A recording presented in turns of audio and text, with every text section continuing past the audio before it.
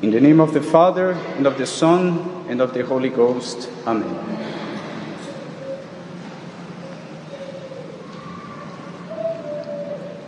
Let me bring you to the year of the Lord 390.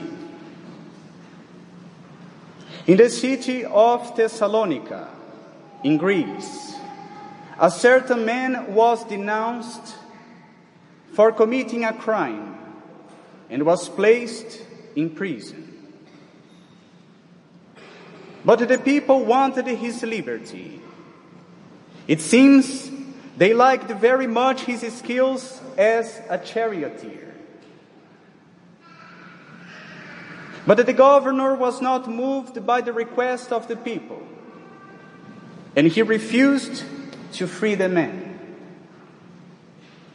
So the people started a riot, and during that riot, they killed the governor and released the charioteer.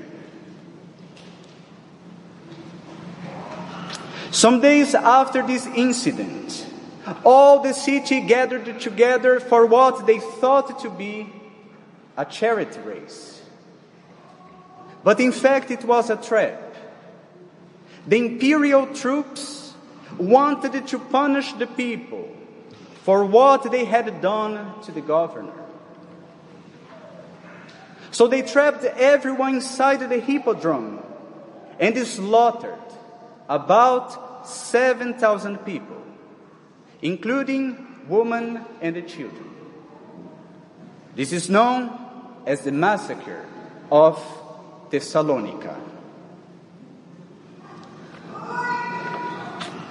The emperor at that time was Theodosius. Theodosius was the one who some years before had made the Catholic religion the official religion of the empire. So here we are talking about a Catholic emperor.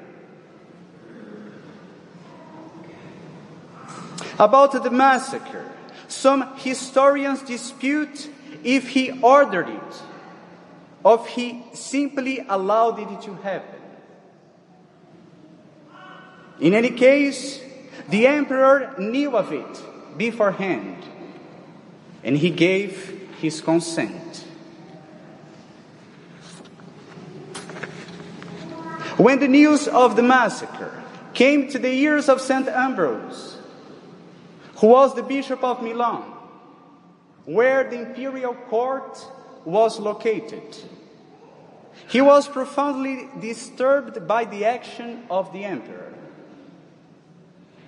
How could he have ordered or simply allowed this indiscriminate slaughter, in which innocent people who had nothing to do with the death of the governor were killed? St. Ambrose knew that the action of the emperor was a public sin, and it required a public penance. And he, as the bishop, had not only the right, but the duty to order the emperor to repent and to make reparation for the public scandal he had given.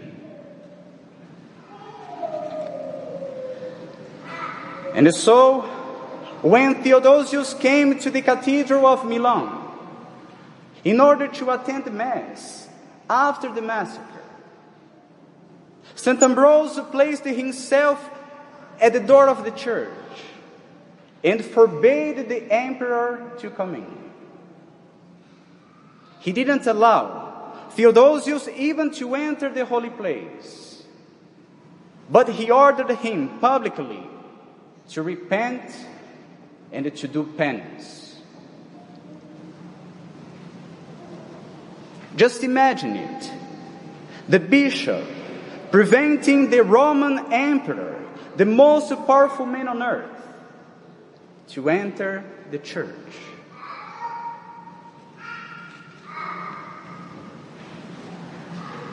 Now, looking at what St. Ambrose did to the emperor, one might say that the bishop lacked pastoral dimension. Because how could he be so mean to the emperor, to the point of forbidding him to enter the church?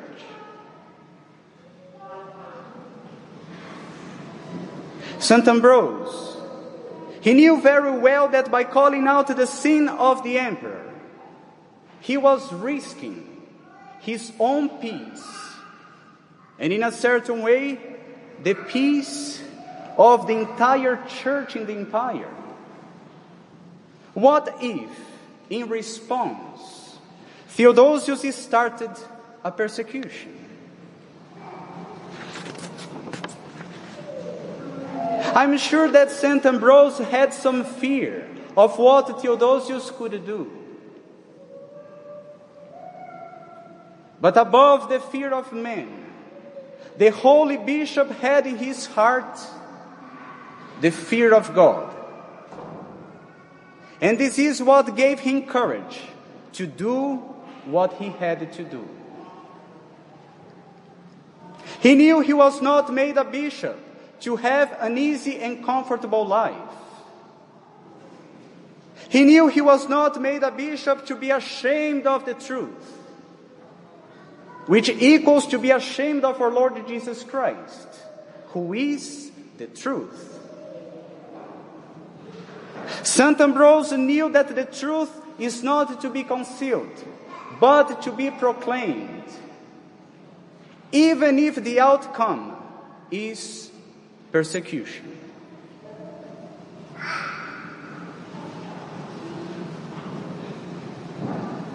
St. Ambrose acted out of love for the truth, but also out of charity.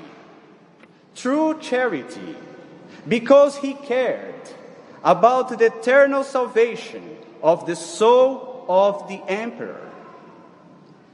And that's why he did what he did. Like a physician who reveals the sickness to the patient and prescribes the treatment, St. Ambrose denounced the sin of the emperor to his face, deprived him of Holy Communion, and ordered him to do penance. Why? Because he cared about the eternal salvation of the soul of the emperor.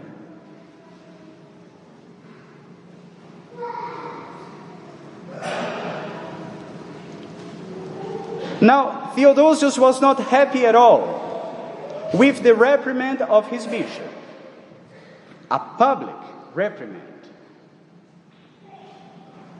However, thanks to that reprimand, the emperor came to acknowledge his sin and humbly submitted himself to the penance imposed by the church. And after some months of public penance, Theodosius was once again admitted to Holy Communion. And a few years later, he died a holy death. My brethren, the emperor's soul was saved because of the true pastoral dimension of his bishop, because of the true charity of his bishop, who dared to do his duty and to admonish the sinner.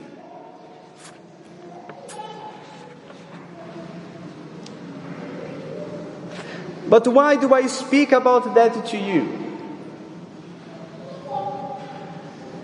Because, my brethren, we have similar things going on today. Many politicians in this country who call themselves Catholics are guilty of a slaughter worse than the one of Thessalonica. In that massacre, 7,000 people were killed. But in the great massacre of our days called abortion, only in this country, we have about 12,000 innocent babies killed every single week. Around 50,000 a month. More than 600,000 a year. Only in this country. Many people invested with authority have not only consented to the evil of abortion by not doing anything in order to eradicate this plague from society, but they have even promoted abortion with their words, with their actions, with their laws.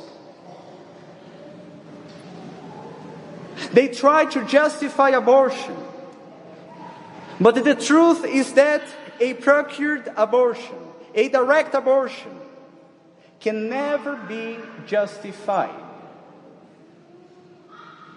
It's always gravely sinful because it is the deliberate killing of an innocent human being.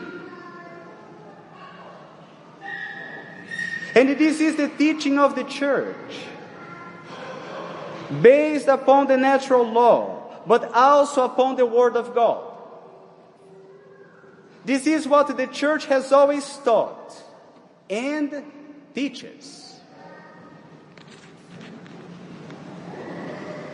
So if someone would refuse to accept this truth, which means if someone would obstinately deny or doubt the truth about the intrinsic evil of abortion, this person would be placing himself outside of the communion of the Church, because he would be rejecting a truth of our faith.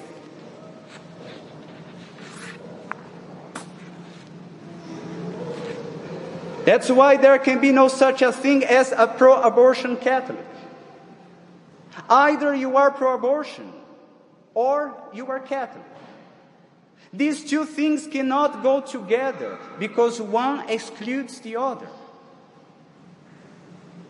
So no Catholic can be pro-abortion. But for politicians declaring oneself pro-abortion or working to promote abortion in any way is not only a grave sin, but also a public scandal. It is public and not simply a matter of conscience left to each one to decide. No. But the public sinner must be admonished by the church authorities. And if he chooses to persevere in his evil ways, he must be denied Holy Communion.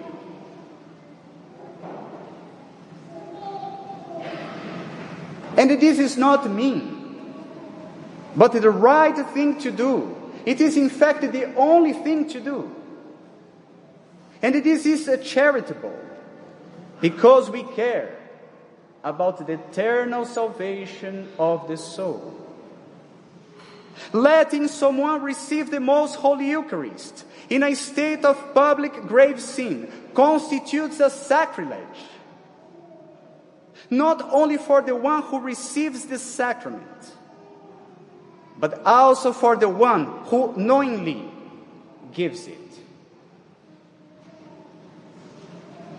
Any priest, bishop, and even the Pope, anyone, is forbidden by divine law to allow public sinners who persevere in their sins to receive Holy Communion.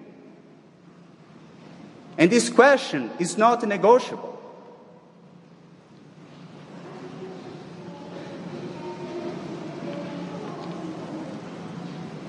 But today, we hear the opposite. How many false prophets, how many preachers of a false mercy, which does not require repentance, a mercy that does not require conversion. They do exactly the opposite of what St. Ambrose did. Instead of admonishing the public sinner as true shepherds of God, they remain silent and pretend nothing's wrong. False prophets of a false mercy.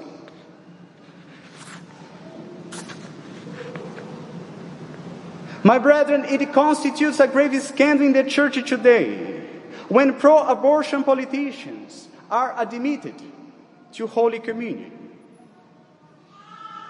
And many do so under the gaze of their bishops. Just imagine if St. Ambrose had not confronted the emperor and denounced his sin. Imagine if he didn't care and simply let Theodosius to approach Holy Communion with that public grave sin on his soul. Imagine what would have happened. I tell you what would have happened. Theodosius would be now in hell, together with his bishop.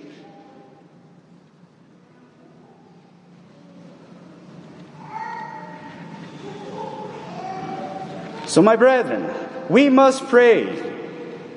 Pray that all priests, but especially the bishops and the Pope himself, will follow the example of St. Ambrose and have in their hearts the fear of God above the fear of men. We pray that they will have the courage to do their duty and to admonish the politicians who promote the massacre of abortion or other policies which go against the law of God. Let them not be afraid of men, but afraid of the one who will come to judge them on the last day.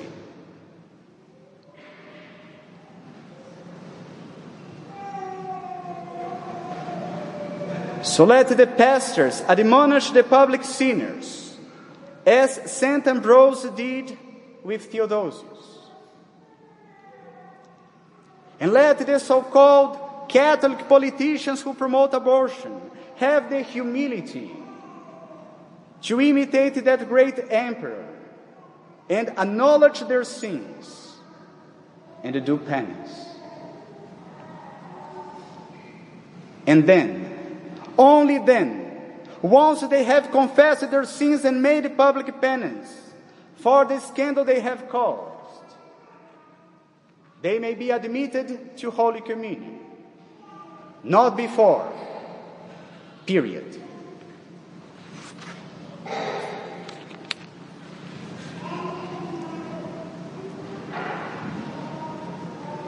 So I thought necessary to make this matter clear to you all. So when we hear about what is going on today, we know what is right and what is wrong. Remember, right is right and wrong is wrong, no matter who does it. So let us not lose hope in these times of confusion in the world and in the church. The devil wants us to be discouraged in seeing all the craziness that is going on. But let us not give up hope. Let us persevere in our good works. They are not useless. But let us persevere in our good works. And above all, let us understand that in order to do our part in overcoming all the evil in the world, we should first of all to look for the conversion of our own heart. That's where it must start.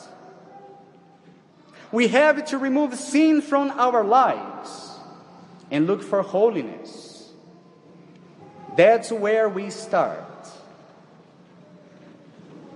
Before trying to reform the others, we know we should start with ourselves.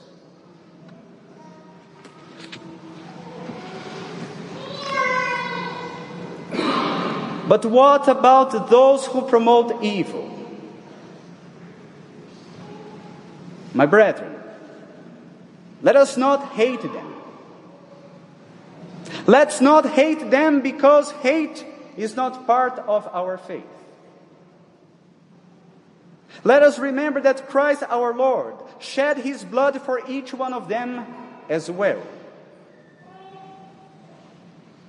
So let us pray for them, that they may convert and come to have eternal life. So let us pray for those who promote evil, that they may convert before it is too late. Amen. In the name of the Father, and of the Son, and of the Holy Ghost. Amen.